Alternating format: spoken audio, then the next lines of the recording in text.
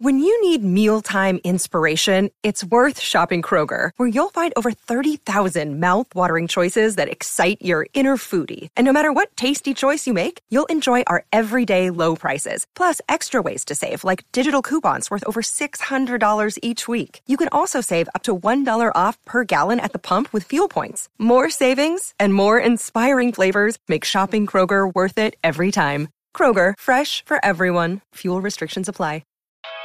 I want you to just be attacking Void Wretches, and I want to play Hard Denial. It's not so much that I want to drop the Nothing Beast on you. It's that I want to take something for absolutely nothing. Howdy, friends. We have a heck of an episode here for you today. This is going to be covering Tara out of Outcasts. Probably one of the more complicated masters out there. But when she's played right, she is really tough to beat. We are coming right off the heels of Nova, so I've got one of the people that has been running Tara for a long time, Owen Best, and we also have Cody Hyatt, who actually won Nova using Tara 3 times out of 5 rounds. I think you're going to learn some very interesting ways to play it, because they play her a little bit different, and you're going to actually find some interesting ways to counter her as well. So enjoy.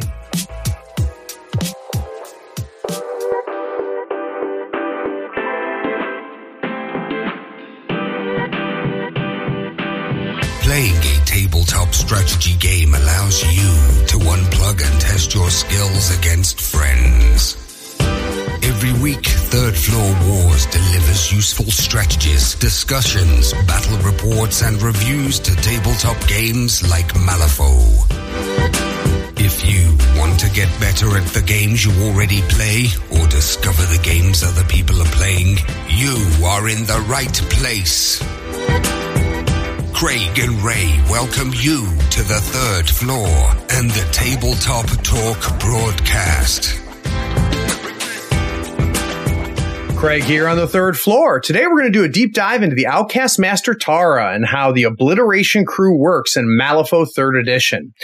My guests are Owen Best and Cody Hyatt. Now, Owen, I think you and I have known each other for, 3-4 years now? I think that's about right, Craig. Yeah, well, welcome to the Third Floor, man. Now, for those of you that don't know Owen, he's a well-respected competitive player and is responsible for keeping Malifaux community alive in the Capital City Conference during the drought between 2nd and 3rd edition. He's been hosting games at his house on a regular basis. I even had an opportunity to go up and visit and see it in action. And Owen, your perseverance pushing through that drought and kind of keeping the game alive is pretty awesome. You might also know Owen from all the work he does with Nova. So he's part of the reason that Nova happens every year. And if you saw any of the tables from the Nova Grand Tournament there at the beginning of September, Owen, I think, was responsible for about half of them. So, Owen, I think the first thing I want to try to figure out is kind of what got you into tabletop gaming and how did you find Malifaux? Thanks, Craig. Well, and thank you for having me on. It's a real pleasure. So I really got into tabletop gaming in middle school with an early exposure to Warhammer 40,000 2nd edition. So way back when it came with a cardboard cutout dreadnought and all those very static pose Marines. But since I was in middle school, didn't have a car, so made it kind of hard to go find people to play with since my folks didn't drive me to the store all the time. So it all went on the shelf or in the basement until after college, when a good friend of mine and I realized that we had both done the same thing as young kids. And so we said, well, let's figure out where the game's at. By then, I think it was 4th on the cusp of 5th. And so we got back into it, started playing, had a good time. And then we found out that, hey, lo and behold, in our backyard, there was a gaming convention for 40K. Called the Nova Open. So 8 years ago, I went out and as a player, tried it out, had a great time, and answered the call for volunteering. And in the time since then, we went through a couple edition changes in 40K, and then some friends started talking about this little game called Malifaux. So this is right around the time that 40K started turning into Death Stars and crazy flying demon lists. Yeah. And it really wasn't very much fun. No, it wasn't. And the rules seemed to change on a weekly basis. You just couldn't keep up. Could not. And so when we were exposed to the beginning of second edition Malifaux, it blew us away. It was huge. So Mike Brandt, who founded the Nova Open, started having game nights at his place, and all of us got super into it. I joined starting with Misaki. At the time, I wanted to go 10 Thunders, but none of the 10 Thunders models were really released at that time. So I switched into Outcasts, and that's where I've been ever since. Yeah, I've only ever known you as an Outcast player. Is that pretty much all you've played? Pretty much. I've dabbled a little bit in Asami, and recently I just got the Yoku box. So I put her together, started painting her, played one game, had a ton of fun. So I'm very much looking forward to 10 Thunders in 3rd edition. Yeah, they're strong. They're strong. There's a lot of people arguing they weren't tested enough, but time will tell on that one. All right. So for some of you, you already know Cody. Cody was the Tara player on the live stream that we did against John Fox, which he won, by the way. And probably what he's most famous for now is being the first place finisher at the 2019 Nova GT for Malifaux. And you took Tara. I know you took Tara, Cody, in the 5th round. Did you take her 2 or 3 times total out of the 5 rounds? I took her 3 times, round 1, 4, and 5. Yeah. Nice. And Cody, nobody from the Carolina Conference was surprised to see Cody take first. He's been pretty much a dominant player down here in the Carolinas. So, Cody, welcome to the 3rd floor. Let's hear how you found Malifaux. Thanks for having me, Craig. It's a pleasure to be here. Shout out to the floor heads or the 30s, whatever you call your fans. Oh God, the floor heads. Yeah. I don't know, man. We might need to work on your branding skills, Cody. Yeah. That's you. You're the brander. Yeah. So it's crazy. Owen and I have like super similar stories. When I was 11 years old, I went to like Camp Atari Boy Scout camp, and there was like some camp counselors playing 40K on a picnic table there.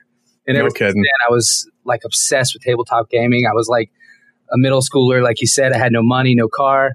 I begged my parents to buy me the Eldar Codex that I would read, like on road trips, cover to cover, but could never really play. Like scraped together a little bit of money in like middle school and high school. And then in grad school, I finally had a little bit of money to get into it. Got into 40K. I believe that was around 5th edition. And yeah, from there, I actually dabbled a little bit in Malifaux 1st edition, but that was just like playing on some dude's coffee table while you take breaks to smoke spice in Florida because it was wild and we could never get anyone else to play with us. And from there, I played War Machine a bunch and then moved up here to North Carolina, played Guild Ball a bunch, and finally found you guys here. I didn't even know you were playing on a different day at Atomic. So hopped in about a year and a half ago. Yeah, it's been good having you, Cody. And you also, I think, were a bit of the vanguard in, and I've talked about in the show before how we've had a nice little influx of Warhammer Horde players move over to Malifaux, and I think that you were really kind of the first to make that happen. And at some point, we keep talking about it, Cody. At some point, we need to get all those guys on so we can kind of talk about the similarities and why. Malifaux scratches an itch that apparently Warhammer Horde scratched for you as well. Yeah, that would be an awesome combo because there's definitely so much overlap in just how the game functions and how what you want to see on the table and how you want to play out a game, but it scratches a different itch in terms of the skirmish and the individual model complexity.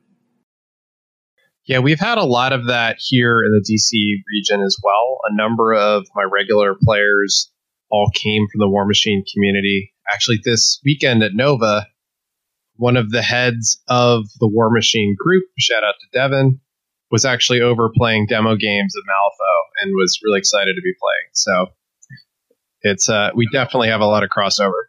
So it didn't just happen down here in the Carolinas; it happened up there as well. That's correct. Yeah.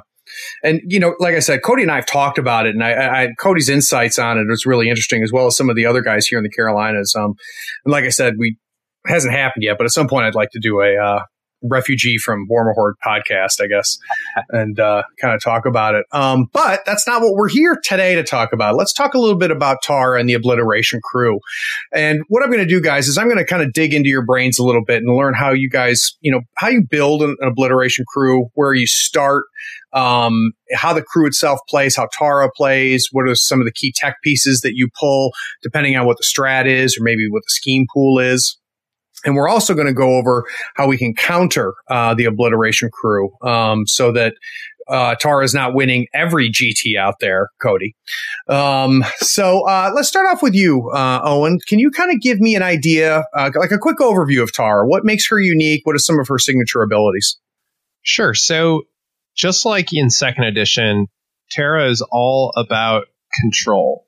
She's about controlling the board and about burying models, both friendly and foe. And in third edition, it's that burying your own models that's really become a signature of her crew. She operates with the ability to control the battlefield through playing a shell game, in some ways similar to Colette, except that every model in her crew could do that. So she can bury in every other keyword obliteration model, with the exception of Talos, who we'll talk about. But all the other ones can be buried, and they can also hand out fast to enemy models, and then use that fast for fun and profit. Yeah, and the first time you find out, like the first time I went against Tara, it was like, she's going to hand out fast. I'm like, sweet. But as I'm sure we're going to get into, it's not so sweet. In fact, it's probably one of the few times you're going to try to stop yourself from getting fast. So Cody, do you consider her a control master? Yeah, definitely. Or more so, I don't know, this is just semantic at this point, but like a denial master. Okay. Like Owen said before, what's really signature about her in the new edition is the ability to bury your own models. And that is just it's so hard to describe when you just look at her card. But anytime an opponent wants to commit on something, wants to go in on any of your models, you can next activation spend a bonus action that's almost nothing to just bury it and say, no, you can't attack that model anymore. So I think that ability to deny your opponent's AP by both causing them to spend resources on a model that you're just going to bury, and causing them to take walk actions to get to models wherever you decide to unbury and bury, makes it a huge denial sort of gameplay strategy there.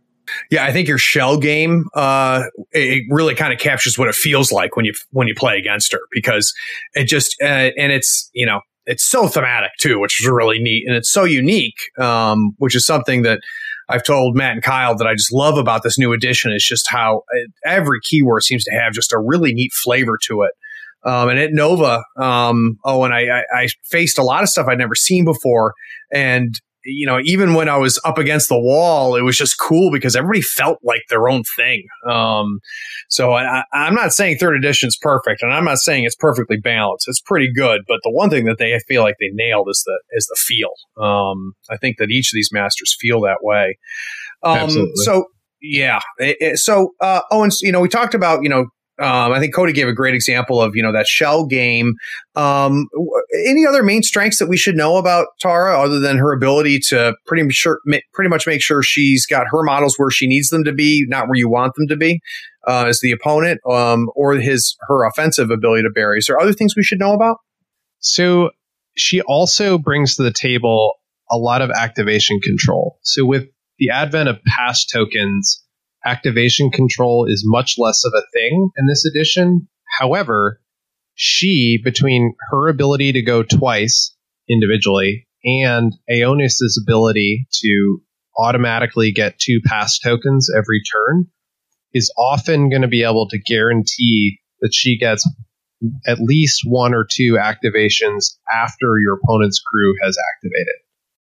Yeah, and to kind of just build on what you just said, Owen, it's not that activation control isn't a thing anymore. It's still powerful. It's just a lot harder to get, right? Because of pass tokens. Yep, absolutely. Yeah, but that's where, Tara shines, especially when coupled with Aeonis. Cody, how about now Tara specifically? Does she put out any damage? Yeah, she does. She has a pretty good sword, but I would like to get just like a little bit into the micro of these interactions, because we're talking about macro and her strength and everything. But looking around the internet, it seems like so many people are having trouble just getting this master on the table. So I thought it'd be good just to talk for, a little bit about the micro interactions that make all of this denial and speed and low key damage actually pop up. So we already mentioned the fact that we can hand out fast with a bonus action, and it's the same action. It's an attack action that either makes the enemy fast or buries one of your models that has the ability to bury. And then all of your models have that can be buried have an ability that when they start their activation, they can remove fast from any model on the table to unbury base to base with them. So what that means is you can, wherever you can land your bonus action, you can have one of your other models come up base to base with that model. So it gives sort of unparamounted sort of speed and ability to board swap. Yeah. Now, and as a traditional sort of war game player, I'm always looking for a way to play denied flank, like in every single minis game I play. And Tara is exceptional at that, because just the combination of those two abilities makes her so deep in your ability to put half your crew on one side, half your crew on the other side, walk up the table. Your opponent has no idea where you're going to commit to, because at any point you can bury half of your crew, send it to the other side, or completely give up a flank, or push really hard where you initially wanted to. And so, Cody, there's a lot of people listening that understand what a denied flank is. But I think we also have a lot of new players, and don't spend an hour on it. But can you just give kind of briefly what a denied flank is and what dominating a flank means, so that we can kind of get a feel of what you're talking about? Yeah, denied flank basically means you want to fight in a position where, say, you have a 70% to 50% advantage in terms of the amount of your force versus their force. And you do that by putting something hard or difficult to control or difficult to pin down on one side, and then you put 80% of your strength on the other side. Mm-hmm. And so you're fighting up on one side and you're conceding the other side, but saying you're not going to get anything out of this conceit because you can't move anything, or in this position, or in this case, you could put all of your stuff into chasing down that one flank, but then I'm going to bury it and send it the other way anyway. Yep. Okay, great. So now we kind of understand, literally the mechanics of it and why you're handing out fast, right? And that's to bring your unburied models out. And you said that her sword is pretty good as far as offensive. I am interested to hear about any other like micro mechanics. Yeah, so I guess I should have answered your initial question. Her sword is good, and but it's mainly good because she gets 5 AP in a turn, because she gets that first activation and then she gets the second activation, as Owen said. So any master that can swing 5 times is pretty good. Yeah, and she has a built-in Glimpse from the Void trigger, which is on a lot of. It's built into the obliteration summons, and Nothing Beast and Scion have it that isn't built in. But that's the target 14 willpower door be buried. And when an enemy model is buried by Tara's effect, you get to pick where it comes up based off the unbury effect. Yeah, and I can tell you, having faced that, target 14 drains your hand. Yeah. Especially if you're going to be taking that test at least 6 or more times per turn, probably more like 10. And so that actually is, I think, the other really vital side to the bury game, is burying that enemy model does 3 key things for you. 1, it can neutralize an enemy threat. So if the enemy beater activates, moves towards your crew, and you're able to bury that model, it is now going to be out of position and not in a place where it can threaten you.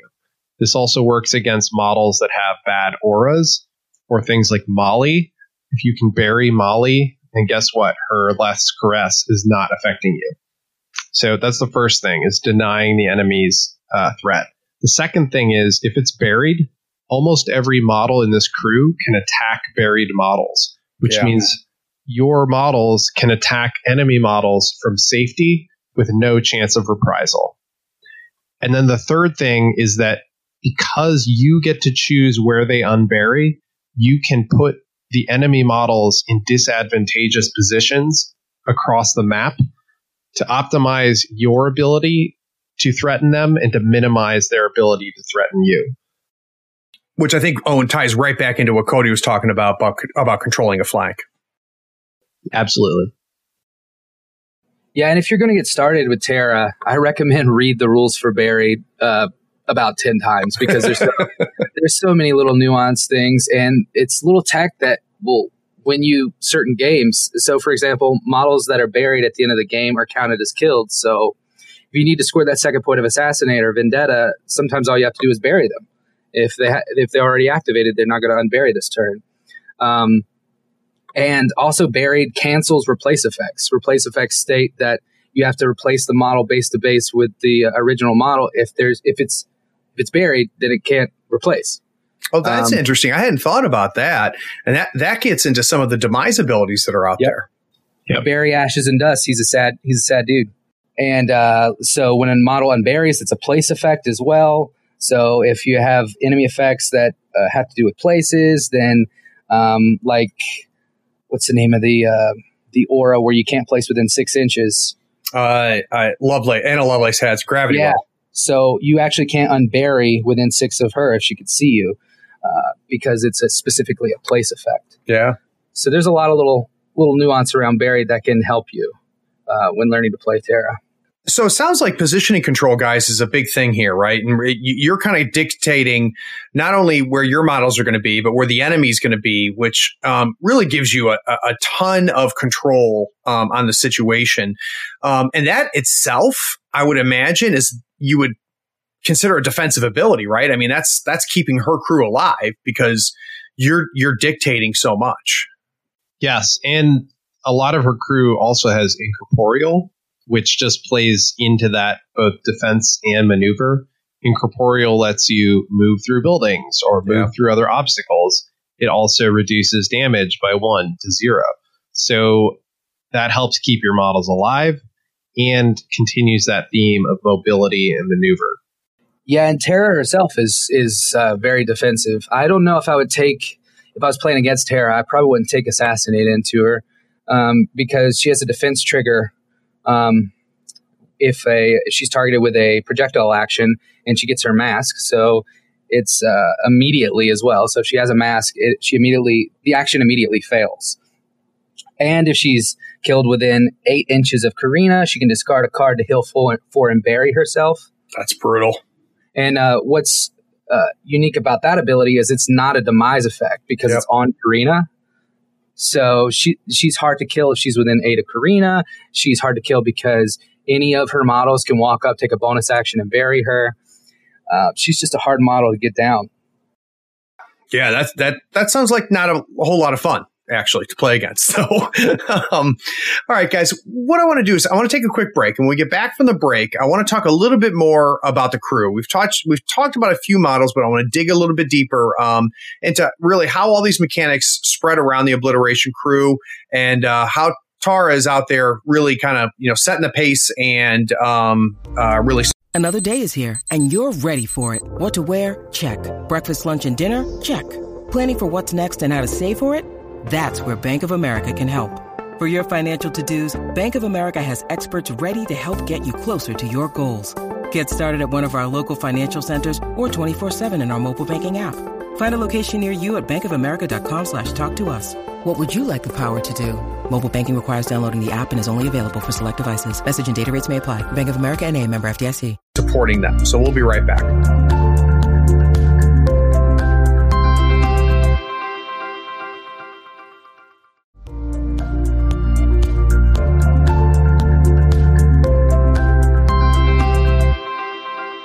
Now, I know a lot of you, actually play Tara, or maybe a lot of you have Tara sitting there and you haven't had the courage or the knowledge you felt to really get her on the table.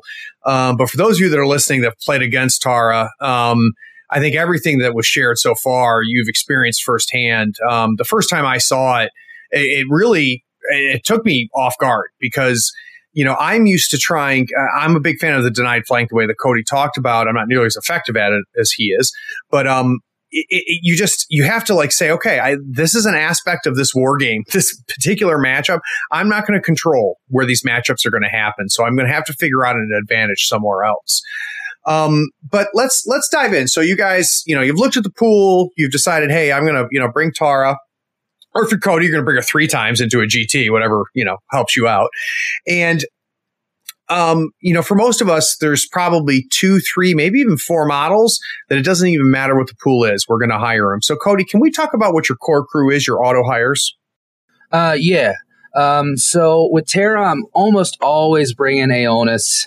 And I'm almost always bringing the Nothing Beast. And from there on, it's sort of situational. I really like the Scion. The internet is kind of meh on the Scion, and Talos is kind of situational as well. But before I go into the strength of why I bring the big guys and why the other ones are situational, I'd like to just briefly talk about what her turn 1 looks like. Because I think if we talk about what her turn 1 looks like, then everyone's going to understand how these pieces come together, because there's a lot, like I said before, this is a hard crew to get on the table because there's just so much text on the front of these cards that is so situational. If you look at Aeonis, I mean, he's got 5 abilities on the front. He's got 1, 2, 3, 4 attack actions, and he's got so much going on that I think if we talk about some of the just the typical turn 1 and what it looks like, I think that'll paint a clear picture. So initially with Tara, what you're trying to do is you're trying to summon something, right? She's a summoner. That's what you want to do. So you're either going to summon the Void Hunter or the Void Wretch. I like to summon 2 Void Wretches because she can do that in 1 AP, and that gives me more positional ability because I'm bringing out 2 models that have that Stutter Time bonus action. And with the Stutter Time bonus action, all the other models in my crew are sort of passing around, burying each other. I specifically want the Nothing Beast buried because he's going to be the end of my turn 1 activation. So I'm going to move around. Tara's going to have a conservative first activation. She might bury the Nothing Beast. Karina will bury, the Scion. And eventually Aeonis is going to go, and he's going to unbury either my 2 Void Wretches or the Scion or something else that's buried. And in doing that, he has a built-in trigger to generate 2 pass tokens like Owen talked about before. So now, for those keeping track, you got 4 pass tokens, and you got Tara's second activation to go, and your opponent probably has 1 or 2 activations left. So let's take a quick stop right here, though, Cody, because you touched on it, but can you talk about, like, mechanically how she summons? Because it's pretty unique.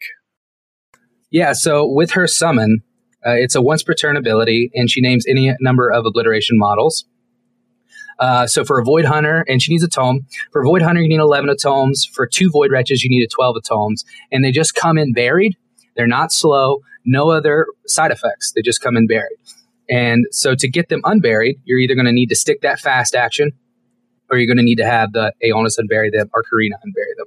Gotcha. All right. So go back to where you were. So now you're activating Aeonis. Yep. You've activated Aeonis. You generated 4 pass tokens. All of your models are barely outside of the deployment zone at this point. And at this point, if your opponent has not seen Tara before, they're like, my turn 1 strategy where I send Shenlong into their crew is not going to work because there's no models to attack. My turn 1 strategy where Mad Dog goes 20 inches and does 22 damage with his blast is not going to work because there's nothing to attack. So they just sort of putz around, and then after they're done activating, Tara goes with her second activation. She can leap somewhere, make something fast. You drop the Nothing Beast on them. Mm-hmm. He punches. He makes something else fast. Void Wretch pops up, or Scion pops up, buries the Nothing Beast with his bonus action. So you have made 2 Nothing Beast attack actions. Tara's maybe attacked something. The Void Wretch has attacked something. And your opponent has nothing to attack in return other than that. So frustrating. There's just a Void Wretch sitting in the middle of their crew, and there's nothing else for them to attack. And that's what a typical Tara turn 1 tends to look like, I think. So out of curiosity, Owen, how different is that from how you approach turn 1? So it's actually fairly different. And It was really interesting to hear Cody say that, because some of those maneuvers are something I'm definitely going to take to the table and try out. I've typically done a lot less of the bury my own models. The times that I've played Tara, I'll often summon, and I'll summon early just to get it out of the way if I have the right cards. I like to go for a hunter if possible over the 2 Void Wretches. I usually like to bring 2 Void Wretches into the crew to start and then summon in the hunters, because the hunters are actually pretty dangerous and pretty scary. And I will try to move the whole team up the board and then start to shift if needed, or else focus on getting fast and getting that hunter out and into combat. Interesting. So where Cody is kind of going in there and Cody, correct me if I'm wrong, but one of your goals, it's not the only one, is to get that nothing beast into somebody's face. It sounds like, and you're saying, okay, I'm really going to use the hunter for that, at least turn 1 or 2. Yeah, turn 1. And I mean, obviously it depends a lot on how aggressive your opponent's crew is and what the particular mission is. Like, can you play midfield or do you need to play the enemy backfield? If it's enemy backfield, then yeah, absolutely. You can get a huge movement advantage by burying the Nothing Beast, moving another model up, unburying the Nothing Beast from fast. So you could easily get 20 inches of free movement that way. But if it's a more midfield scheme, I often will like to move those models up behind terrain and almost be waiting for the start of turn 2 when I can charge through buildings, go late in the turn with my beaters who ignore the terrain and can come out and spring the trap on that enemy midfield. Yeah, I'm so glad you have Owen on this episode because because there is so much discrepancy in how people are playing Terra when I look at how people are playing Terra online, and a lot of people are like, why would you ever summon the Void Wretch? And a lot of people are playing Terra exactly like Owen is talking about. But the reason I play her differently, just to sort of add a caveat to my position, is I'm looking at Terra as an outcast player and not as a Terra player. And to explain that, I think that Owen's strategy is the best strategy in certain matchups and in certain pools. And in those matchups and pools, I just think that Jackdaw or Zip is better playing that kind of style. So when I bring Terra, it's for a specific purpose, and it's because I don't want you to do anything. Right?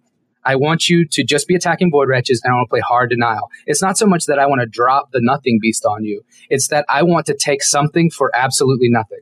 I don't want to give you anything. That's why I'm bringing Terra in this particular matchup.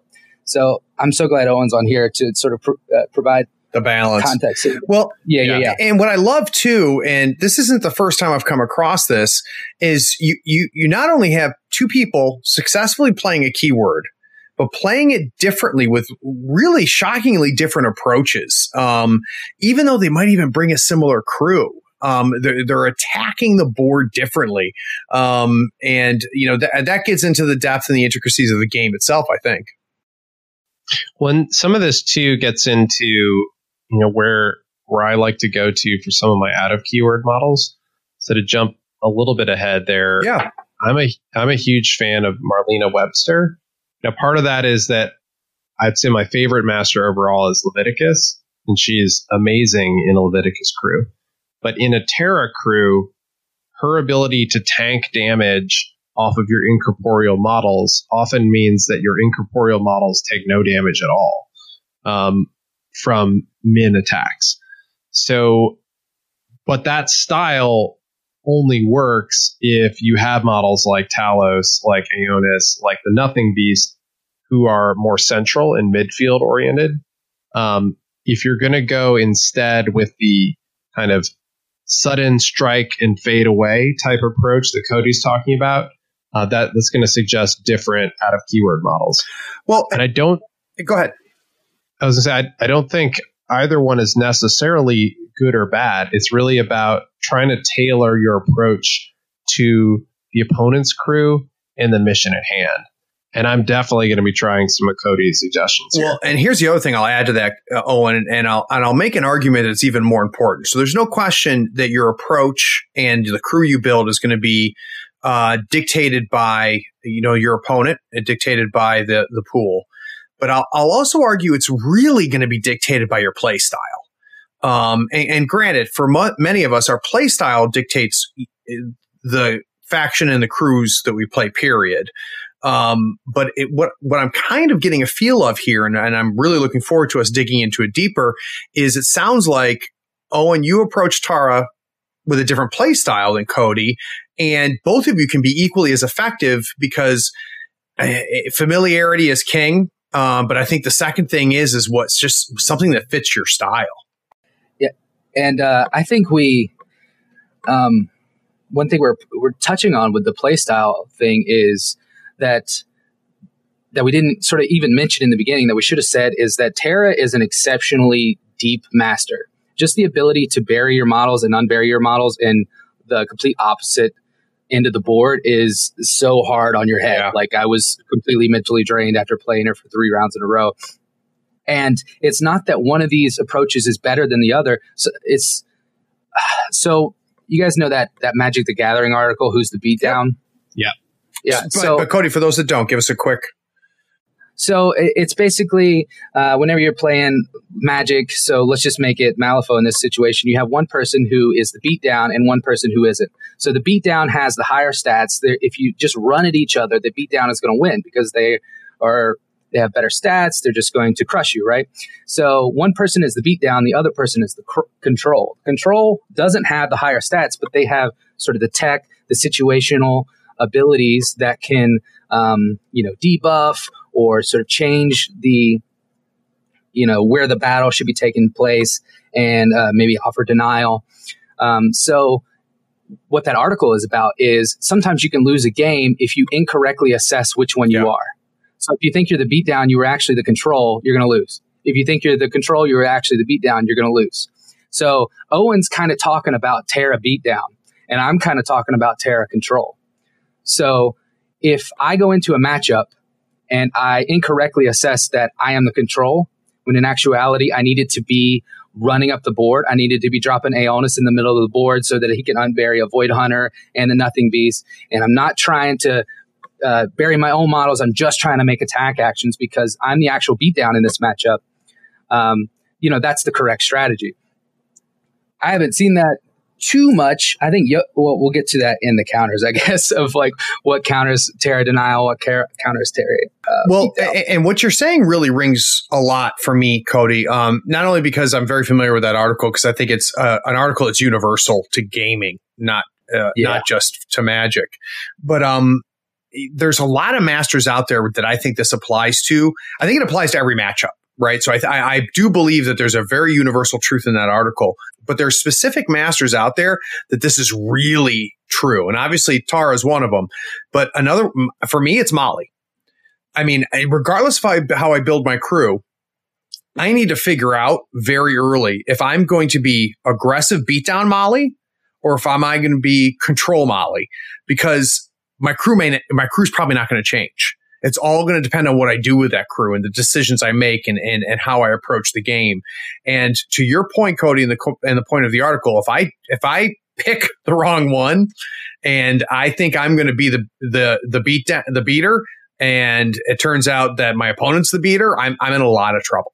And I can go through each of my ties and my one loss at Nova, and I could probably boil down to that misassessment. So I think that's a great call out.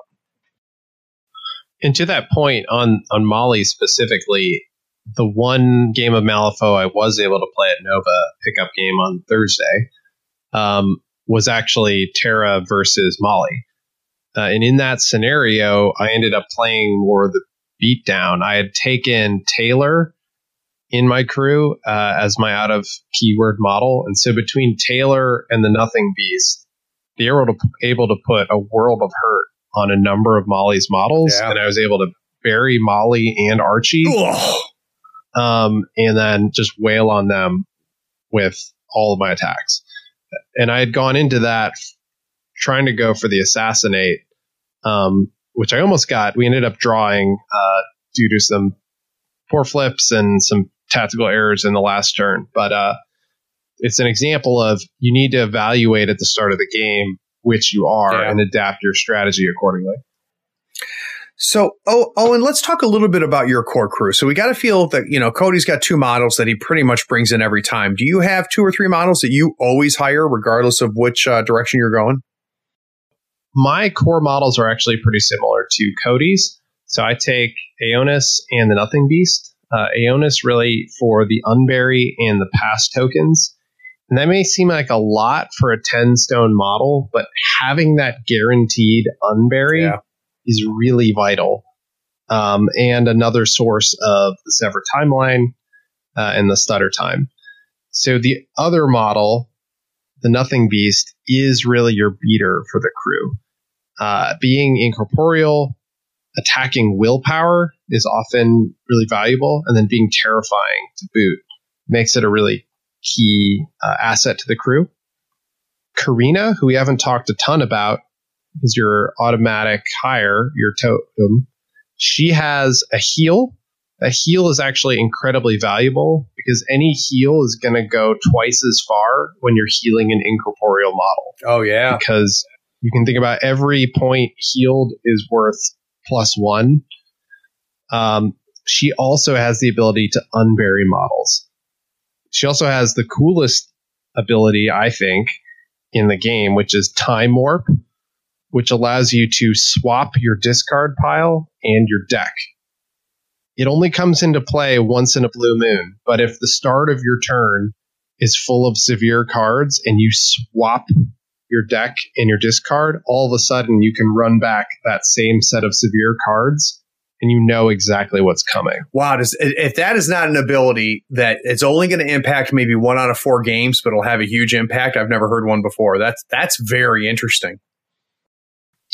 Beyond that, it really depends on the mission. I like the Scion.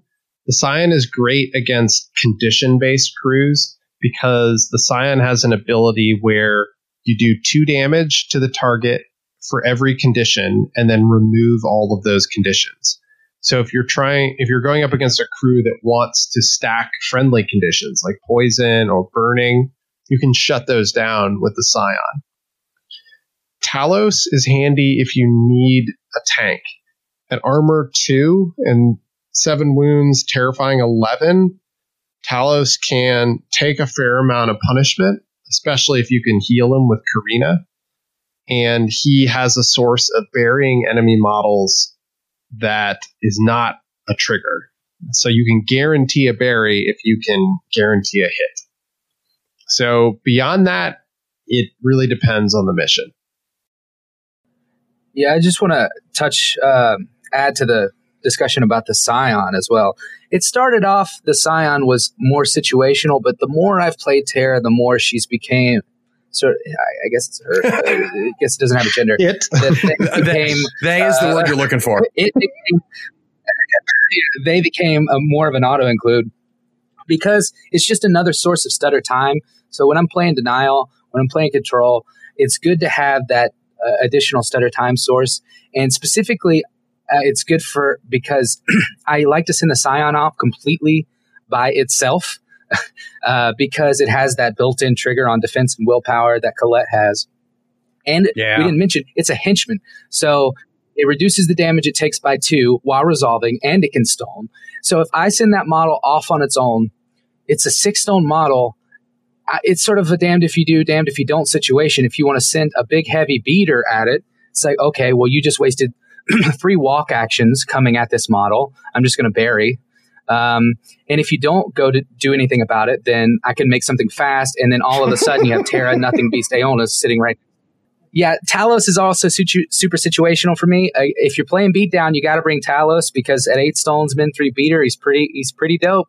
In a lot of my games, he has just gotten absolutely shot off the board. 7 health is just, it's just fine. It's just fine. And I'm trying to get exceptional, man. I'm trying to win these games. And Karina. Oh, she's amazing. Karina's amazing. You're with Owen on that she's just a great model. Yeah.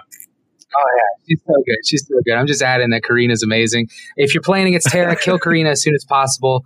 Otherwise, she's gonna. Not only are you going to waste AP attacking these models that are going to bury, she can heal buried models. So then she's going to heal them up. Yeah.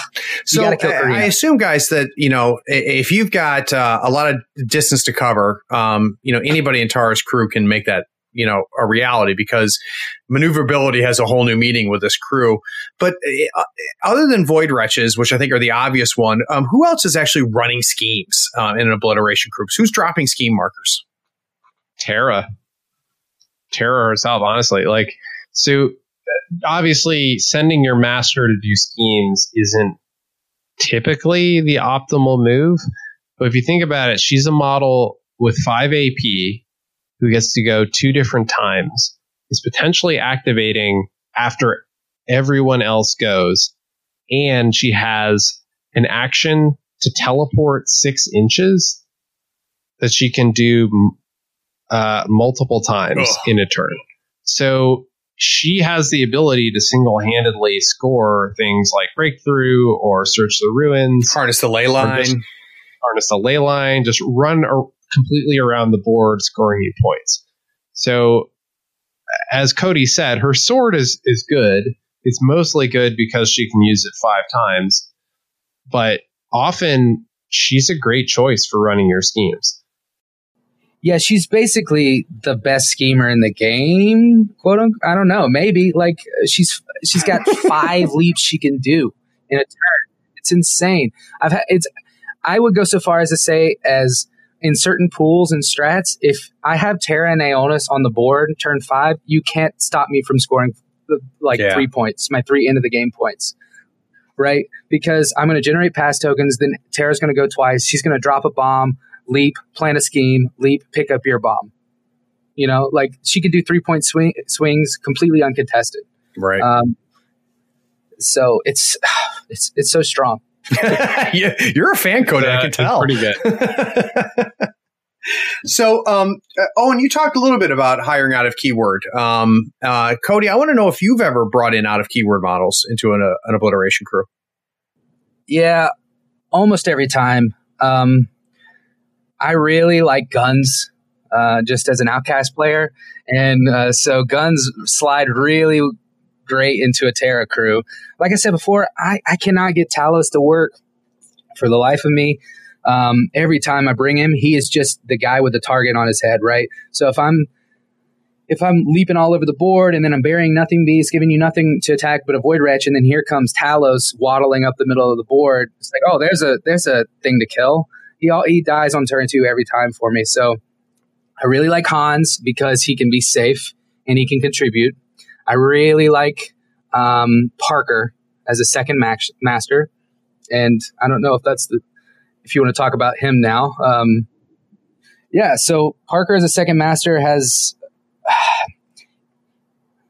I could gush about Parker as a second master in most crews, but what he does unique in Terra is he's bringing out of activation interacts, his ability to, every time he does damage, discard a card and have a model and LOS interact. And that is just exceptional in Terra's crew because you can unbury a Void Wretch, have hit punch, make something fast, and then disengage. And then later in the turn, Parker can shoot and have that Void Wretch interact. Because the stipulation on not taking interacts after disengage is during activation. And it can still take an interact out in Parker's activation after disengage. That plus, Parker is the least greedy second master that I've played, at least. He has the built-in plus flips, and he can be stealing stones from your opponent. He needs no cards, which is very important in Terra's crew because her crew is so incredibly thirsty. They really need their hand. Owen, have you ever hired Parker? I have not hired Parker. I've typically shied away from the dual master. Part of that just on principle, part of that on an expectation that I suspect that's going to go away in Gaining Ground's next iteration. But it's definitely something I'd be interested in giving a try. Just so the listeners know, at some point we're going to get Cody on to talk about Parker because don't get me wrong, guys. I've seen Cody's Tara, but I have yet to see somebody approach Parker the way Cody does. So we'll probably do a lot more on that as well. So we talked about some out of keyword stuff, and what I liked is we talked about why. How about Outcasts have a lot of really good versatile models. So Owen, can you talk to me about some versatile models that you've spent time bringing into obliteration? Sure. When I look at versatile models in Outcast, I'm typically looking at and this is generally not just Terra, I'm typically looking at Hans and Midnight Stalker and the Emissary. So the Midnight Stalker goes along with the same kind of teleport and scheme approach as Terra. So because of that, I often feel like that role is already taken. But if I need to double down on that approach, he could sometimes be good. More likely, I'm going to go with Hans, because Hans brings that crucial ruthless to the game. Hans also has the ability to shoot at models that are engaged. So if you're engaging enemy models to do a scheme like hold up their forces, or just because you've engaged them, Hans can help put out that extra little bit of damage. It's going to take you over the top. And then finally, the Emissary. I really like the Emissary in general in Outcasts. I'm slightly less likely to take it into the Terra crew because there's already a number of expensive models. But giving things like the Pretty Floral Bonnet, which gives Don't Mind Me, to some of those models that can run up the board can be helpful for dig graves or detonate charges. And giving out the regen can help keep models like Talos or the Nothing Beast alive. How about you, Cody? You already mentioned that you like Hans, but you also mentioned you like guns. Is there any non-gun holding versatile models you enjoy? So you can't talk about Outcasts without talking about Prospectors. So the Prospectors are amazing. They have the ability to gain stun at the beginning of their activation and get a soul stone. No surprises that Terra, the summoner, would want all the stones she can get. And I think this is important to mention because we'll probably come back to it. So Terra is incredibly thirsty in her stones, in her cards, because she's a summoner, right? And so she's going to need at least 5 stones for their summons. She's probably going to need 3 stones for, drawing 2 extra cards and discarding at the beginning of the turn, 3 to 4. And then she's going to want some stones to probably keep her and Aeonis alive.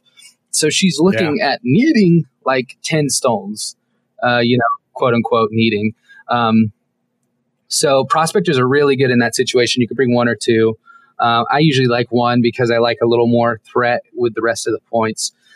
The other out of keyword, the versatile models I like. So another thing you have to talk about with Outcast, I feel like, is the 2 sort of darlings of the faction right now, at least as the internet would see them, which is Pride and the Emissary. Owen touched on the Emissary a bit. I'll talk a bit about Pride.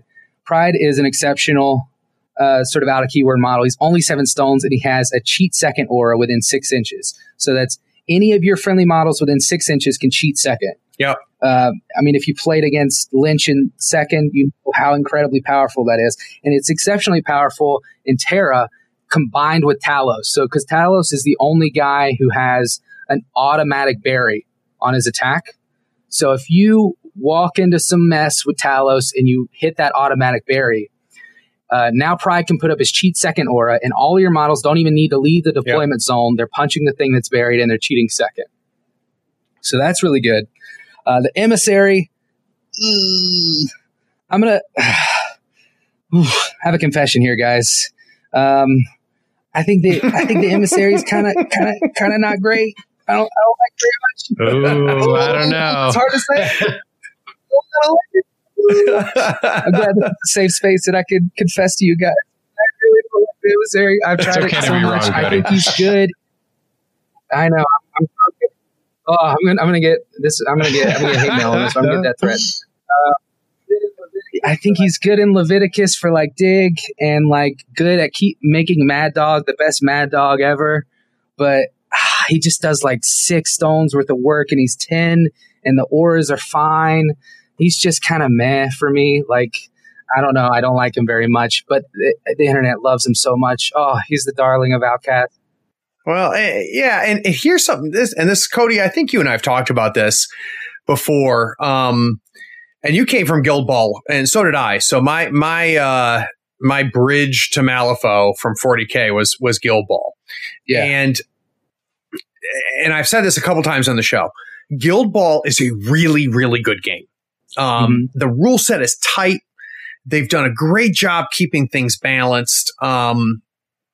It's a straightforward game. The reason I left Guild Ball for Malifaux, though, is in Guild Ball, there are right answers. So if Cody, you and I are sitting down there and we're watching a live stream of two guys playing Guild Ball, and I see, so-and-so activate, Ox, and he goes in with Ox and he chooses this, makes this choice on the, what were those called? What were the different columns? Yeah, the playbook, right? The playbook, right? So he would choose this on the playbook and stuff like that. And I would say, Cody, I wouldn't have activated Ox. And you said, well, no, I would have activated. And you and I could discuss it to the point till we got to the right answer, because I think Guild Ball can be solved. Whereas Malifaux, I think that the emissary can suck and be great at the same time. Yeah. With two different players. Yeah, I agree. I don't want to talk too much crap about Guild Ball, but yeah, I definitely agree that dude, I love Guild Ball. Don't misinterpret it. It's not definitely solvable when I was playing it a bunch. At least I felt to the point where, Guild Ball is a great game for practicing, but if you want a wild and wacky experience every time you play against your buddy and you played him 50 times in a row, I think Malifaux can be beat. How about you, Owen? Have you ever had exposure either to Guild Ball or a game not quite as deep as Foe? I've never played Guild Ball. So my miniatures gaming has been pretty much confined to Malifaux and 40K. And 40K, in some editions at some times, was a more solved game, I think. Yeah. Yeah, my issue with 40K, and I don't want to turn this. I already said this is not going to be a Guild Ball bashing, because I'm a fan of Guild Ball, and I'll go as far as to say the only game that I like more than Guild Ball is Malifaux. Because Guild Ball's a good game. I have to restrain myself not to bash 40K. One of the things that frustrated me, let's put it this way, one of the things that frustrated me in 40K was I really didn't like the fact that a lot of times the game ended before it started, where I presented my list, the opponent presented their list, and we pretty much knew exactly what was going to happen. I don't know if you experienced that as well, Owen. Yeah, for sure. Especially in some of the latter stages of 5th and the early part of 6th. I hear it's better now, maybe. I don't know. I've got buddies that play it and love it. And I don't fault anybody for loving it, because the one thing that 40K's got is A, unbelievable models. B, it's got such a rich lore history. There's so much flavor when you play it. And if you're the kind of guy that really hates money, it is the game for you to play. That's your go-to. Yeah. And again, we want to get back to Tara here, but I think this is interesting. Cody, how about so we talked about 40K versus Malifaux. We talked about Guild Ball versus Malifaux. And again, we want to do a whole podcast on this later, but talked about, to me, like in the same context where Warm Hordes fits relative to Malifaux. Yeah. So, like I mentioned before, I would have some reservations about bashing Guild Ball. I do not have the same reservations about bashing 40K. If you want like 50 stories about why, my models fleeing off the table turn 1 was terrible, yeah, you could get some of those.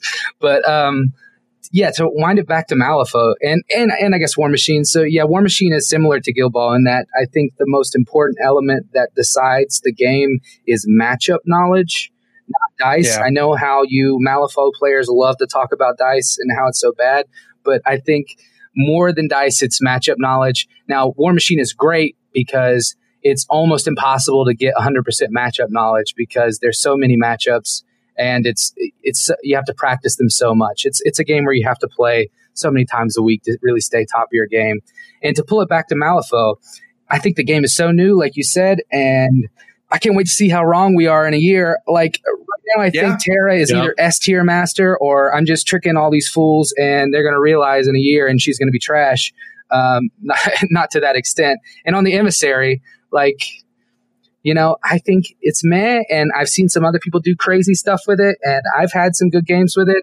I'm just saying that I would, you know, I could be a charter member of the emissary as meh church, and we're looking for bishops right now. So if you've been silent and want to finally speak up, have your piece heard.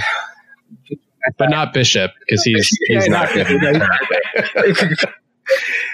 Yeah, you know, it's to your point, Cody. We're wicked early, right, to start making the call on any model, let alone any keyword. And you've heard me say it on the show before, where the first time you go up against any keyword for the first time, it just seems like the most OP. I can't believe how much. Like, I can't believe this. And then you play it against it the second time, you're like, okay, this is not as bad as I thought it was. But yeah, we've got a lot to figure out. And stuff that's dominating here 3 months into release, I tell you right now, is not going to be dominating 8 months after release, let alone 12 months. So I think that's a really good point to bring up. One last thing when we're talking about creating these crews, guys, just in general, as far as core crews, I do want to talk a little bit about Outcast upgrades. So Owen, are there any of the Outcast upgrades that you're finding yourself bringing in? Honestly, I don't. And that may be the wrong answer. I feel like there probably should be scenarios where I want to be bringing those. I'm interested in the Terrifying upgrade, but as of yet, I haven't found a ton of scenarios where I'd rather spend 2 stones versus have 2 stones to spend on models. I've struggled with it, Owen, because I played probably my first 10 games of 3 not bringing in an upgrade. And I think it was kind of my 2E hangover. It was like 2 stones are brutal. And what was really hard for me was to bring an upgrade on a non-minion. Because I was like, I'm paying 2 stones to bring it in on a hencher and enforcer, and I'm getting half the value. Or I can bring it on a minion and get the full value, and he's dead turn 2. Like, I didn't hire him. I'm kind of in the figuring it out stage now with upgrades. Like, I would say I'm probably bringing in an upgrade once a game now. I think you have to play it, I think, right? I think it depends a lot on faction, too, because, for example, Arcanists have, I don't recall the name. Don't get me started, please, Owen. Please don't get me started. But, go ahead. I mean, having Arcane Reservoir on an upgrade and having an upgrade that lets you use Soul Stones and putting that on the Steam Arachnid, like, there's some definite combos. And certainly for a couple of the other factions, there's some very, I don't want to say obvious, like it's a negative thing, but like there are some clear, powerful combos of particular models and particular upgrades. In Outcasts, I haven't found them yet. So I don't know, Cody, have you had any good luck? No, I think Outcast upgrades are gotta be worst out of any of the factions. They're bad. They're not good.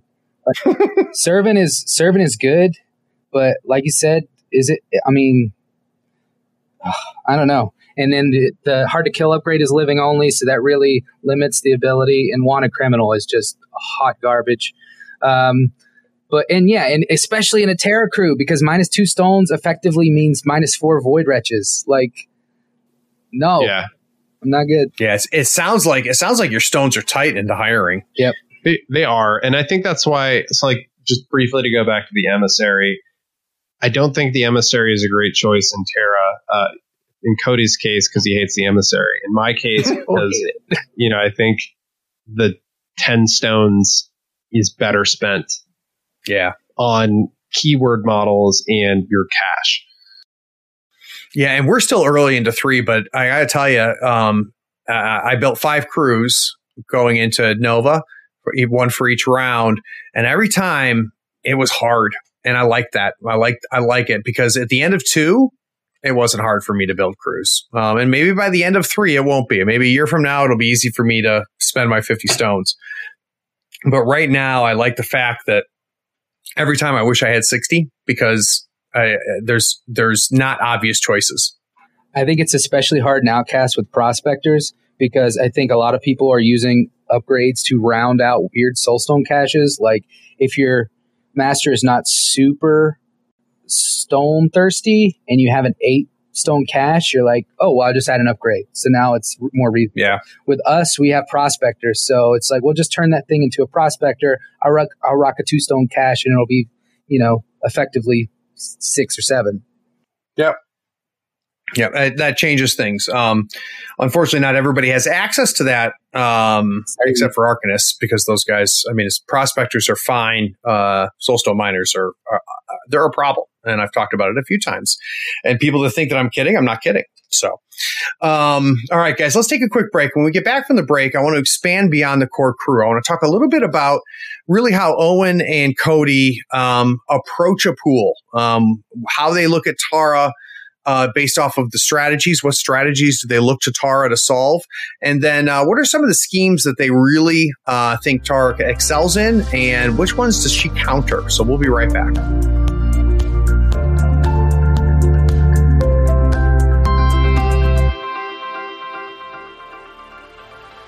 Howdy friends, Craig here. With 3rd edition Malifaux released, it's time for you to get a new mat with new deployment zones. We've tried every mat in the business, and nobody has better quality and selection than Mats by Mars. They're waterproof and they roll and unroll easily, and they're even wet erase Marco compatible.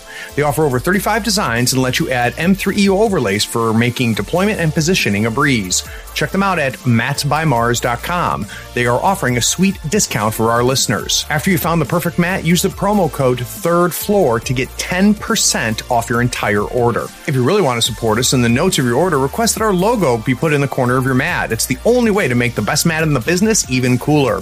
Again, that's Mat by Mars. Use the promo code 3rd floor to get a 10% discount. Details are in the show notes.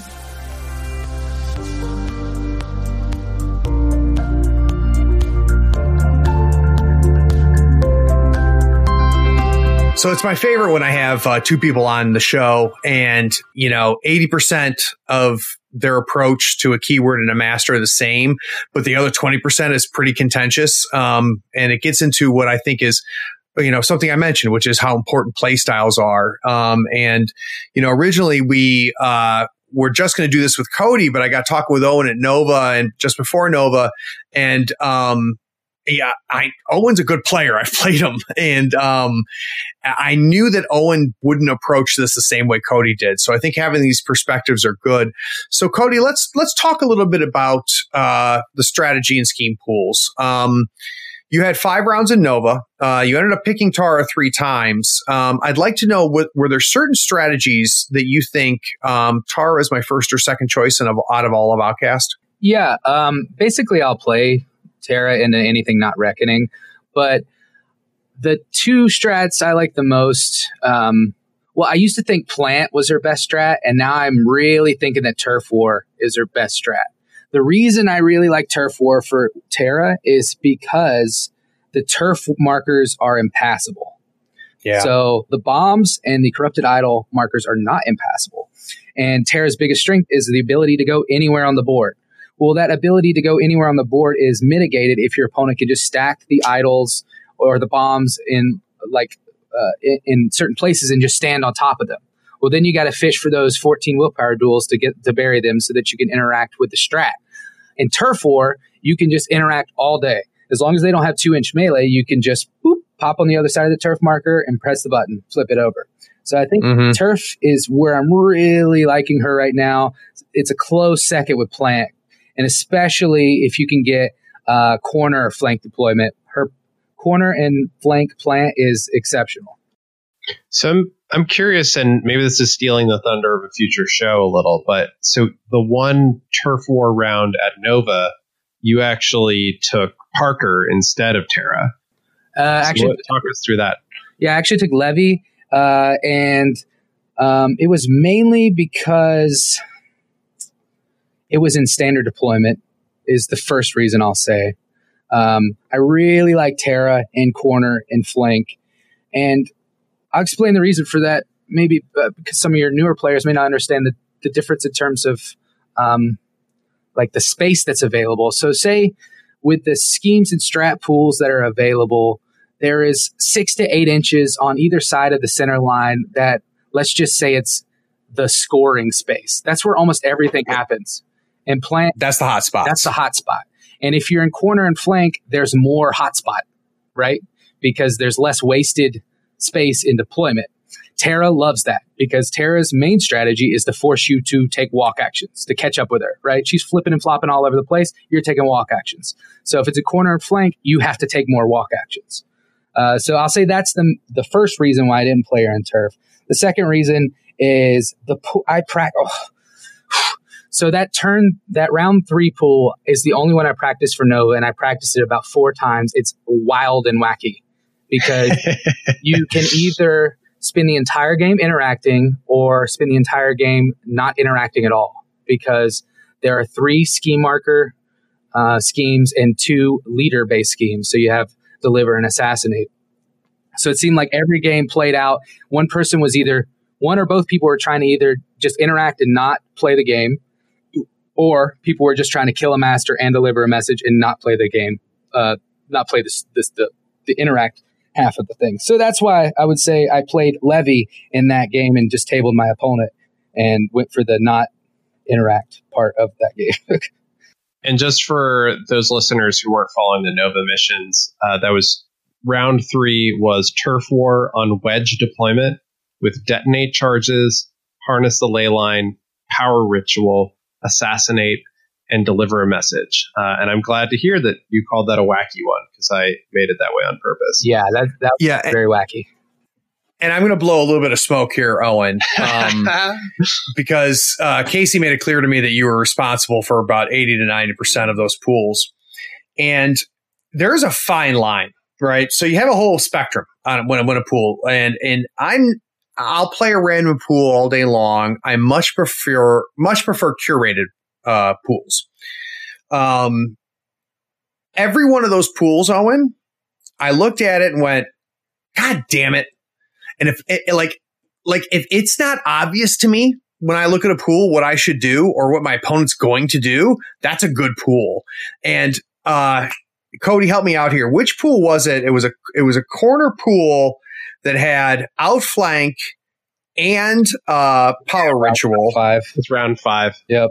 Oh, round 5. That was on the brink of being a terrible pool. Right, yeah. Because you had schemes that were forcing us to the corners because it was corner deployment, and then you had claim jump just sitting there like a sore thumb. Mm-hmm. Yep. So as a player, you're going into it going, it's a good chance that all the fighting is going to be on the left or the right here, and I could probably get away with claim jump, which isn't easy normally. And had you taken that same pool, Owen, and put it in standard, I would have told you it's a bad pool. Because in standard, I would have thought it was too stacked. It was just terrible. There wasn't any decisions to be made. But on corner, it was great. So for those of you that didn't get access to the pools, what I'll do is I'll figure out how to get a link to them in the notes. I think that you guys would have a lot of fun out there in your next Tuesday night match with your buddy, playing some of those pools that Owen built, because and Cody, you can back me up on this. They were really good. Yeah, in both of those rounds, my opponents and I picked the exact same scheme. So they were both pools where it's just like, I guess I'm going to do this. Let's see if we can. Yeah, and the game's interesting if you both went the same way. Yep. Or if you both went different ways. It was interesting either way. So hats off to you on those pools, man. Well, thanks. And to take it back to Nova again, and again, we'll just harp on it because it just happened. But for Terra specifically, Terra was played 6 times at Nova. 3 of those were Cody. But all 6 of those happened in the same pools. So wow. she appeared twice in round 1, which was plant explosives on standard. She appeared twice in round 4, which was standard corrupted idols, and twice in round 5, which was the corner plant explosives. And that, to me, dovetails nicely with where I see her as strongest, and that's in plant explosives and corrupted idols. Let's talk about Corrupted Idols, because I think we got a nice breakdown on Plant Explosives, and I want to hear your thoughts on it, but I really want to hear your thoughts on Corrupted Idols. So a couple things. So one, Summoner. Summoners are good into Corrupted Idols because you can add models to the game who can then spend their wounds to push things. The second reason I think she's strong in Corrupted Idols is the ability to move your own models around in the shell game. And then the third reason is that if you are able to out-activate your opponent and save those pass tokens, so if you summon at the beginning and then get 2 pass tokens, you're going to be up 1 on your opponent in terms of the initiative flip, which can help you guarantee that idol comes in at the place where you need it to be to do the best job. Is he right or wrong, Cody? No, I completely agree. Like I said, I'll play a Terra in anything not Reckoning. And the one caveat I'll add on Corrupted, now, I think they're all close. I think Turf War, now this is an evolving opinion based on Nova as well. So I think Turf War is slightly top, then Plant, and Corrupted is just slightly below. And the reason because is even though saving those pass tokens is very good for putting the idol exactly where you want, I often found in my Corrupted Idols games that I didn't have the card to ensure I put it where I wanted, because I'm often stoning for cards, and Terra is so thirsty. She needs a severe to summon. I need a severe to summon 2 wretches. I need probably 2 to 3 moderates to ensure my stutter times go off. I need a card to discard for Karina so that she can unbury. That's 4 cards right there. I usually have 1 severe that I could spend on Nothing Beast sticking an attack, or 1 severe that I'll have to spend on Terra sticking her bonus action to make something fast so that I can unbury like 2 to 3 models post that point, because I can't risk it. So I usually have, and we'll get to this how to beat Terra, I usually have like 1 card that's in flux that I could spend on something. And maybe it's a 7, maybe it's a 13, maybe I drew what I needed. So spending that 13 on putting the idol exactly where I want it when I could be anywhere is like, right. It's strong, but it doesn't make it like it's not where I auto go to Terra because of that ability, right? Yeah, but I can see where Owen's coming from, because he mentioned the pass tokens, right? But really, I mean, all you guys keep talking about is Terra can put her stuff wherever she needs them to be, and that's Corrupted Idols, right? So you let Joe Schmo opponent cheat his 13 to make sure he puts the idol where he wants it, because you're like, I don't care. You can do it on the center, on the corners, or whatever. I'll bring 80% of my crew there anyway. So I can see where that happens. But here's the question that hasn't been asked but has been hinted at. Neither of you like her in Reckoning. Owen, what's the liability there? Or is there just a better Outcast Master? For me, Outcast is a faction that's full of damage dealing models and masters. Yeah. And Terra can do damage, but if your goal is just pure damage output, you have a lot better choices in Outcast. Gotcha. She also, with her weak summons, is a liability into that, because they're easy to kill and you can give up those points. Yeah, I completely agree. I mean, if you add up the amount of points she's bringing to a Reckoning match in terms of Reckoning points, she's bringing Ionis worth 2. She's bringing Terra herself worth 3. The Scion might be worth 2. And then all the summons, she's probably sitting around 13, 14 Reckoning points. And we have Leviticus in the same faction who can bring 9, and all of them are denies of, like, he's the most busted crew in Reckoning. So, and then all of our other crews are great in Reckoning. Yeah, and again, remember, I'm not good at this game, but I'm just learning to stop bringing henchmen to Reckoning games. And it sounds really stupid that I just figured that out, but like, it's a big deal, because everybody's going to score 2 points into Reckoning. It's who scores the 3rd or maybe 4th point that's going to determine, who wins the strat. Yeah, against Terra, you can actually score the 4th point without tabling the crew. Most Reckoning crews I see, it's like almost impossible to score 4th point without tabling. Yeah, no, I agree. I completely agree. So, Owen, is there 2-3 schemes that you see in a pool that you just make you immediately reach for Tara? Yeah, absolutely. So my favorite scheme for her is hold up their forces. And that is pretty easy to score considering you have things like Void Wretches that are 4 points. If you go late in the turn and get fast on models who've already activated, you can pretty much guarantee you can score the first point. And as long as you're not killing the enemy crew, which you probably won't be, you can usually guarantee the second as well. Looking beyond hold up their forces, like Outflank, it supports mobility. You don't have to do anything except be there, which is good for summoned models. And then I like Search the Ruins a lot because you often can get a few models through the enemy crew and into their backfield, dropping markers by terrain, and being incorporeal and having Terra's teleport can let her help do that in a pinch.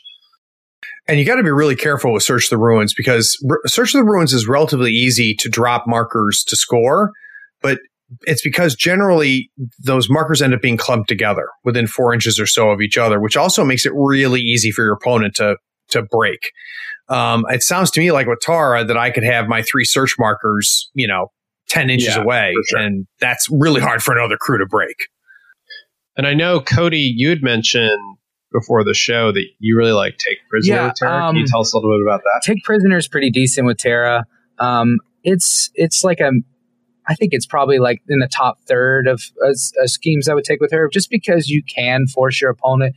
You play little mind games with them in terms of luring them around the board in order to score it. Also, Talos can just auto hit the bury, and then Aeonis can unbury that enemy model once it's buried using his Severed Timeline action. And then you can score it that way. I'll definitely echo Hold Up Their Forces as being, she's probably the best Hold Up Their Forces master in the game, with the 4 stone significant. And unlike other summoners that are summoning small, like little weenies, she can just keep them buried until they're going to score the points after you've activated all of your models. The other scheme I'll talk about is Vendetta, that I think Hold Up and Vendetta were in like 2 or 3 of my 8 games at Nova, and I took them every time.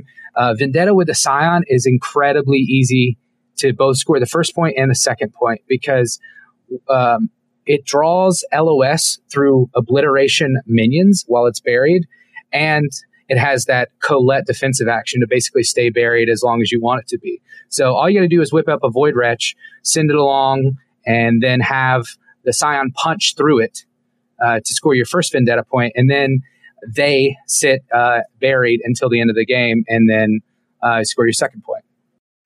Well, when you say punch through it, Cody, what do you mean? So the Scion could take actions while buried, and while buried, it may target buried models, just like the other models in the crew. And LOS for its actions, it can draw a range for LOS. Sorry, let me just read you can draw a range in LOS for its actions from friendly obliteration minions. So that's the Void Wretches and the Void Hunter. It can use them as sort of the same way Rasputina uses her pillars to be targeting beacons for its actions.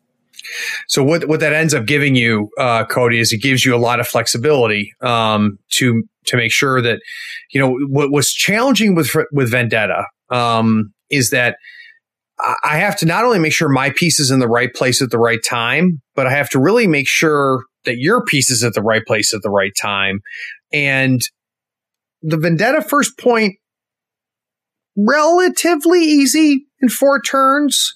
Yeah. That second point is tough, man, because if you declare Vendetta too early, all they have to do is kill that model, and they've denied you a point. If you do it too late, you may not have time to finish the job, and you can't do both in the same turn. I can't score the first point and kill you and score the second point in the same turn. It's a tougher scheme than I think a lot of people realize. Yeah, I think it's really tough in third, and that's why you need a model like Scion who could just be like, I will not die this game, in order to guarantee you can get that second point. Otherwise, it's not even worth the convoluted strings you have to pull to score the first point. So, guys, we had a question sent in by one of our listeners, actually, is Damian here from the Carolina Conference. So Damian has a question about schemes. And Owen, I'd be interested to hear what your thoughts are. Hey guys, Damian from North Carolina here. Just had a quick question about Terra. Just wanted to know if you're playing against Terra, are there certain schemes that you see that you don't want to take facing Terra that make things difficult? Recently had my first game playing against Terra the other day, and I noticed I took Breakthrough, which was really frustrating for me because my opponent kept burying my models and unburying them on my my models that were trying to do Breakthrough, which left them really far out of the fight, and it was super obnoxious. So just want to see if there's anything else that maybe I should avoid playing against Terra as well. Thanks a lot. I think it really depends on how mobile your crew can be. She definitely has the ability to deny it. I'd say ones that are especially rough against Terra are Claim Jump, because that model that's going to go in the middle, most likely you're going to be able to put a model next to it or even bury that model so it can never get anywhere near the middle. So I'd say Claim Jump is one of the worst against Terra. Assassinate is kind of hit or miss. You have the ability to bury Terra and get her out of harm's way, as long as you aren't too aggressive with how you position her. So that can be tough to score against her. I would say for me, those are the ones that immediately come to mind. But I don't know, Cody, do you have any others you really like denying? Yeah, Claim Jump, you're spot on with Claim Jump, because if I get even a little bit of a whiff of it, I'm going to run a Void Wretch to the middle of the board every single turn. After you've already activated, you're never going to score it. I would also not do anything that makes you name a model on any of the obliteration models. So I wouldn't do Take Prisoner on the Nothing Beast, for example. Your opponent is you're just going to have to luck into that, which is not a good way to win games. Same with, Vendetta or, on any of the obliteration things. You need to know what in the Terra crew does not have the ability to be buried. So that's Talos, and that's any of their sort of out of keyword things. So they probably brought some. They probably brought a Prospector. So Prospector is a good thing for Take Prisoner or Vendetta if you have to pick that. And yeah, I can understand why Damian is saying Breakthrough is hard, because there's probably a Prospector sitting in the deployment zone the entire time, just waiting for one of those scheme markers to dig up. So sorry, Arcanist players. Sorry, your one Soulstone Miner wins this game. Sorry, just pick something different next time, I guess. I don't know. So that's actually a really good segue into beyond just the mission, thinking about matchups that Terra is good into. And you mentioned Soulstone Miners. Her crew just wrecks enemy crews that depend on burying their own models. So Soulstone Miners, Colette, other models with Fade Away like Agent 46, 7. Yeah, Agent 46. So any crews that rely on burying their own models defensively, you can put a world of hurt on them.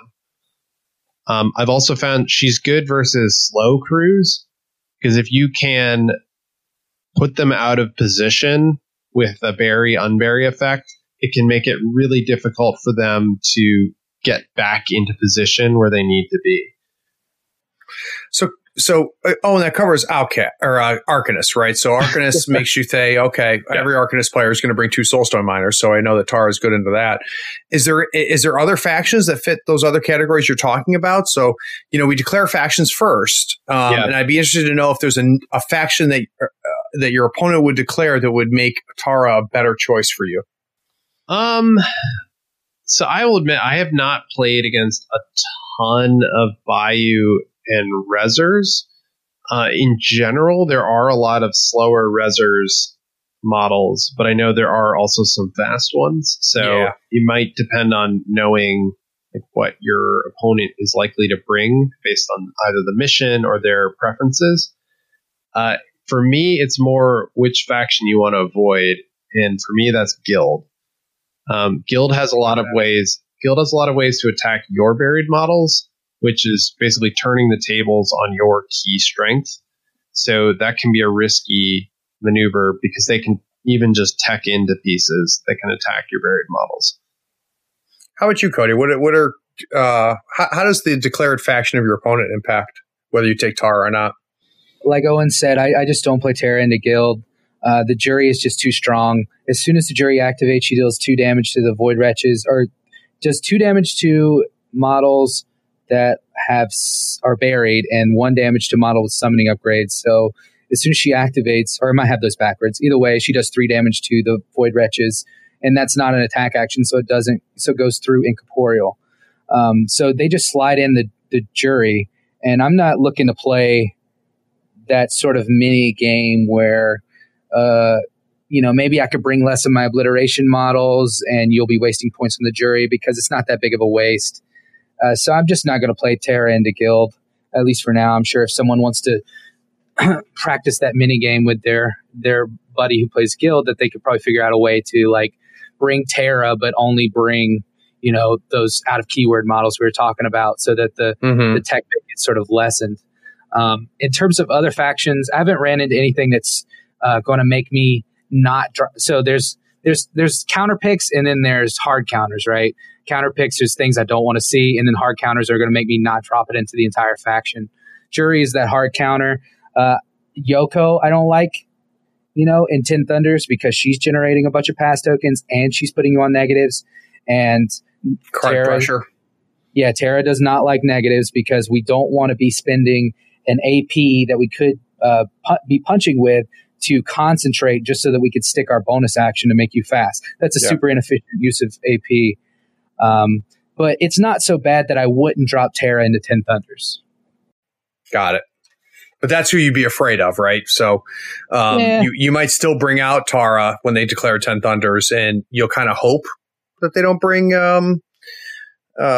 It's kind of like when they declare Bayou, and I'm like, I really like McMorning into this, and I hope they don't bring Brewery. It's not like second edition where a lot of people had tech picks into Tara. Tara gets the better end of every buried interaction except for the jury and the Death Marshal Recruiter in guild. So I could punch Misaki, she can't punch back. I could punch the Dreamer Summons, he can't punch back. So she gets the better end of all of those interactions. That makes sense to me. That makes sense. So, guys, we're going to take one more break. And when we get back, I want to talk a little bit about maybe some secrets that people are going to discover about Tara after playing her a lot of times. So we're going to talk a little bit about that second level play. And we've hinted at some counters for the Obliteration crew. And I want to dig into that too a little bit more. So we'll be right back.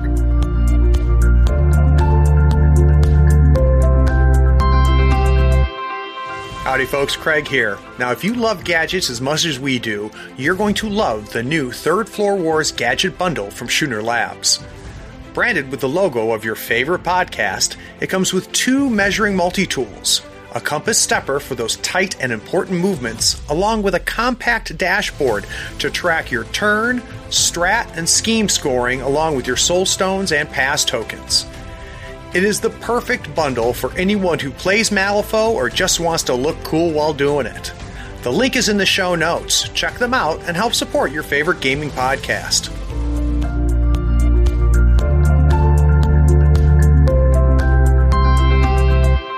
So I think one of the jokes I've seen a few times is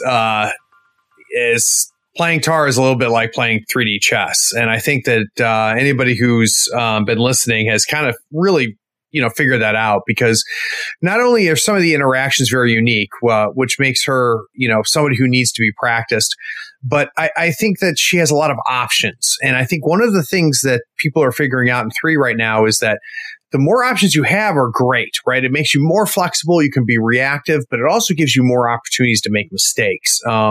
So I do see why, Tara may not be as straightforward as playing Lady Justice, for example. But Cody, I want to talk a little bit about kind of something you discovered about the Obliteration crew after you got 5 or 10 games in. So, obviously the first time you put Tara down in 3rd edition, you had all the cards out there in front of you. You had a pretty good idea what she was going to do. You kind of went and stuff like that. But what didn't happen until later on that you scratched below the surface and got more into the core of the crew? What are some interesting things people are going to figure out? Oh man. So like we said before, Tara is exceptionally deep. just the ability, if you just sit down at your next game week and you only think about, 3 abilities on each card, you're still going to have a headache just in the burying and unburying mechanics. Say with Aeonis, you only unbury and you generate 2 pass you generate 4 pass tokens. You don't even care about what else you might do. With a Scion, you're just punching and you're, making things fast. You're still going to go home and look at the cards and be like, what? He has that ability too? Like, there's so much deep stuff. Like, for example, I was thinking about some of my last games at Nova. So my typical turn 1 strategy with Aeonis is to generate the 4 pass tokens just so that I could see where my opponent is going to go, where they're going to be, and things like that. And then dropping the Nothing Beast in a certain location. Thinking back on certain games, it's like, oh, I didn't need to generate 4. What I needed to do was to generate 2 by unburying the Nothing Beast within 1 inch of Aeonis, him punching the Nothing Beast and giving him fast because that's a thing he could do on his melee attack, and then reburying the Nothing Beast. I would only have gotten 2 pass tokens out of that, but I knew my opponent was only going to have 1 meaningful attack action, right? Like, so there's a bunch of different types of crews. Some, especially in second, you saw this type of crew a lot where it would be like, this guy goes and buffs, this guy goes and buffs, this guy goes and buffs, this guy goes and pushes, and then this one guy goes crazy into your crew and alpha strikes you, right? If you're facing one of those crews, you don't need 4 pass tokens because they're doing something with those activations anyway. If you have a fast Nothing Beast, that's better value, right? So there's a lot of little bitty interactions that it just take a while to get your head around. One thing that I didn't get at first that I really started to get later was optimal Karina play. So at first, you look at Karina, she's 5 cost. You're like, why? She's just 4 health, 4 defense, 4 willpower. And I know you usually talk about lore in these things. Karina, like in the lore, is actually sort of Terra's secondhand sort of summoner. I think in like the first edition, she's the summoner and summons Terra. Terra's kind of the Beric Dondarrion of Malifaux, right? Every time she dies. Nice reference, Cody. It really is. Yeah. Yeah. Karina brings her back to life, every time she dies, except for she's way more emo and or something. But optimal Karina play really took me a while because she's super important. You don't see it at first. You're just like, oh, this is just a heal and a bad gun. But if Aeonis gets run down, if Terra gets run down, if stuff hits the fan, you got to have Karina both healing and you got to have a 7 and a discard in your hand so that you can get something out of buried so that it can have an activation. Otherwise, it's just going to sit buried the entire turn because you've already went with Nothing Beast or Aeonis to generate your pass tokens. How about you, Owen? What are some of the locks that you've cracked?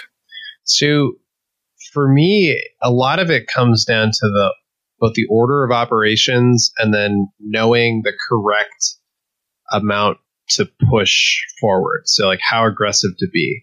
Because there's definitely been a lot of games where I got Terra just murdered by the enemy crew because I too aggressively moved her up the board with those teleports to try to go after some schemes. And then she was out of position, not in the Karina stay alive aura, and not in range for the emergency berry.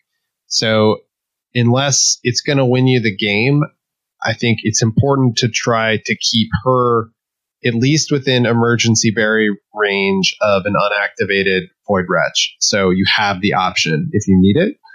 And then just be careful in general with your key pieces that you don't accidentally expose them to enemy attacks, especially if you're burying your own models. You could accidentally bury a model and then suddenly open a charge lane to Karina or a backfield model.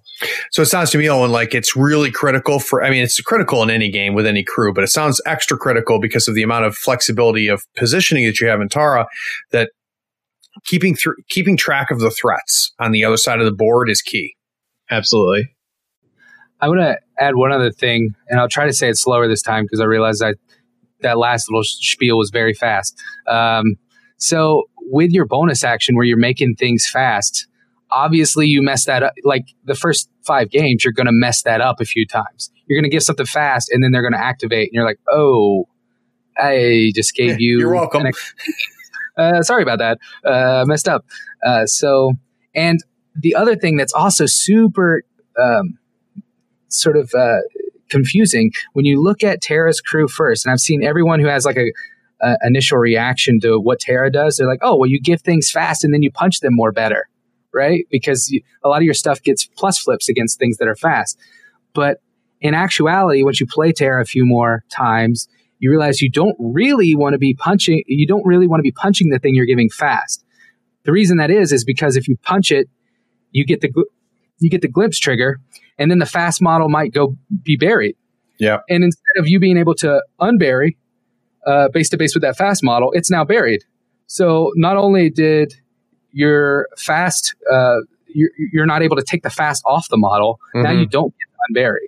And they're going to activate, and that fast might have just mitigated all of the things you were getting out of repositioning them. If they can just take that fast AP, walk back to where they were, and then charge you. The counterpoint to that is models with serene countenance. So sure, and masters. So in that game versus Molly, Molly doesn't benefit from fast because she's a master, and B, if you can get fast on her, then all of your other attacks from more meaningful models can just ignore that negative. One other trap I would mention for new players and for those facing Terra to exploit if people try to do it is it's entirely possible to get too cute with the Nothing Beast, Accelerate Time, and Aeonis buffering abilities. So the Accelerate Time is the pulse out fast to a whole bunch of models. And the Aeonis buffering ability is when an enemy model within line of sight with fast would activate, you may discard a pass token to pass for them. It sounds really cool. And you're like, oh, awesome. I can have basically an insight and I can do lots of crazy stuff. But if you try to like set up that Rube Goldberg machine 9 times out of 10, it's not really going to do anything and it's just going to get your guys killed. So take it if it's there, but don't really plan on that. And I think that's true of almost every time. I mean, you start thinking, well, if I can do A, B, C, and D, I mean, it's going to be devastating. The problem is that probably by the time you get to D, because those are alternating activations, your opponent's, smelled it, and you may not even have the cards for it. So it's one of I like that there are combos in Malifaux, but they aren't the game. So I think that's really good advice. So Owen, let's roll into kind of counters. So what are things that scare you when you have Tar on the board? So as we mentioned before, anything that attacks buried models, and then anything that attacks incorporeal models. So things that ignore irreducible damage or ignore incorporeal, and then things that can deal incidental damage to get around that incorporeal. So auras or things like blasts off of things or just damage that happens outside of the context of an attack action. All of those things can be really bad for taking down your incorporeal models a lot faster than you expect. And then just if you're able to roll in with a model like Archie and just snipe out a model like Aeonis or Terra, you can really mess up the whole plan of how the shell game works. How about you, Cody? Yeah, I would say, so I'll start big and then get micro. Start macro, get micro. The way you beat Terra is you kill Terra or Aeonis. Like I said before, if both of those are live at turn 5, my ability to score end of game schemes and strats is just, it's incredible. Now that's easier said than done, right? Because if I'm playing Aeonis properly, if Aeonis is essential for me to win the game, I should be protecting him well, same as Terra.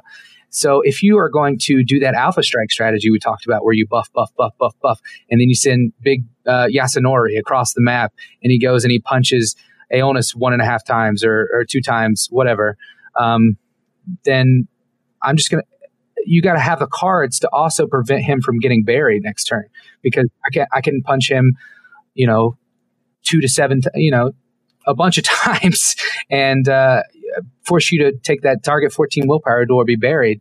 And if you fail it, you're going to go right back to start. So you can do that every single turn, and that's not a winning strategy, is spending your entire crew running across sending one model across the board. So you really have to be able to pressure the point scoring engine, which is Terra, Aeonis, and summons, without overcommitting or undercommitting, which is a hard sell, right? That's not really helpful, Cody. What do you mean? You can't overcommit. You can't send a bunch in there, but you can't undercommit because you have to interact, right? You can't. Okay. You can't just let me scheme and just summon all day, right? Because you're just going to get bogged down in Void Wretches while I'm scoring all my points and you're scoring nothing. So some of the easiest way to do that is any crew where the entire crew is fast.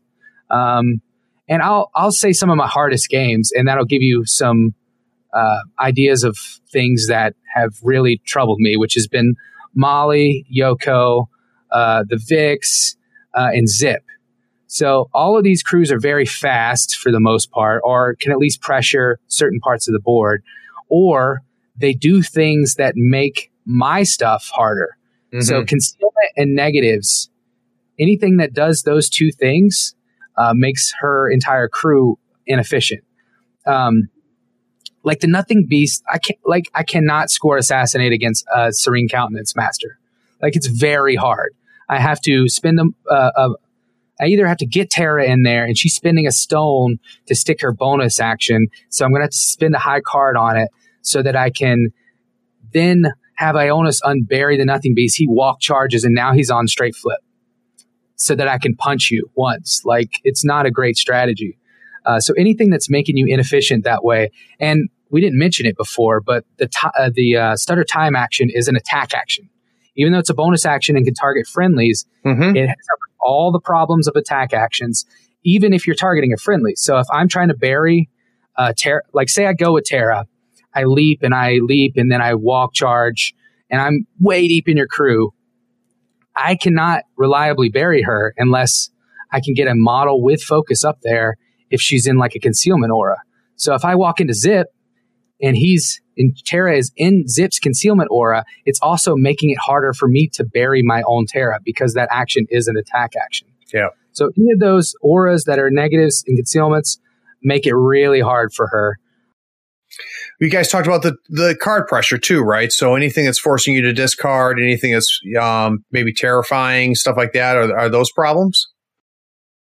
Yeah, I really don't like Yoko because it pressures her hand. Like I said, she has maybe 1 card to spare. If I play against Yoko, I have 0 cards to spare, and I'm probably still stoning for the card I need to summon. I actually like playing against Zoraida because she gives me more cards with her bonus action to let us both discard our card and draw our hands. All right. So, and I appreciate it, guys. I think that was some good advice on how to counter her. I'm right now not convinced that's going to give me a whole lot of options. I have struggled against her, and I don't think I'm alone. I think probably the best counter to Tara is going up against a player who hasn't put the reps in with her.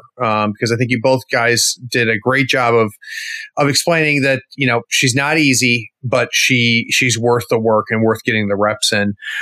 So Owen, if people want to reach out, or is there any plugs or anything that you'd like to give? So best way to reach out to me is to hit me up on a Weird Place on Facebook. I'm pretty active there and in the Capital Malifaux Facebook group. So if you're in the DC area, come on out. I host weekly game nights, so I'll put a plug for that. No other events scheduled at the moment, but I think a number of us are actually going to be coming down to Craig's event in December. So I'll put in a plug for your stuff.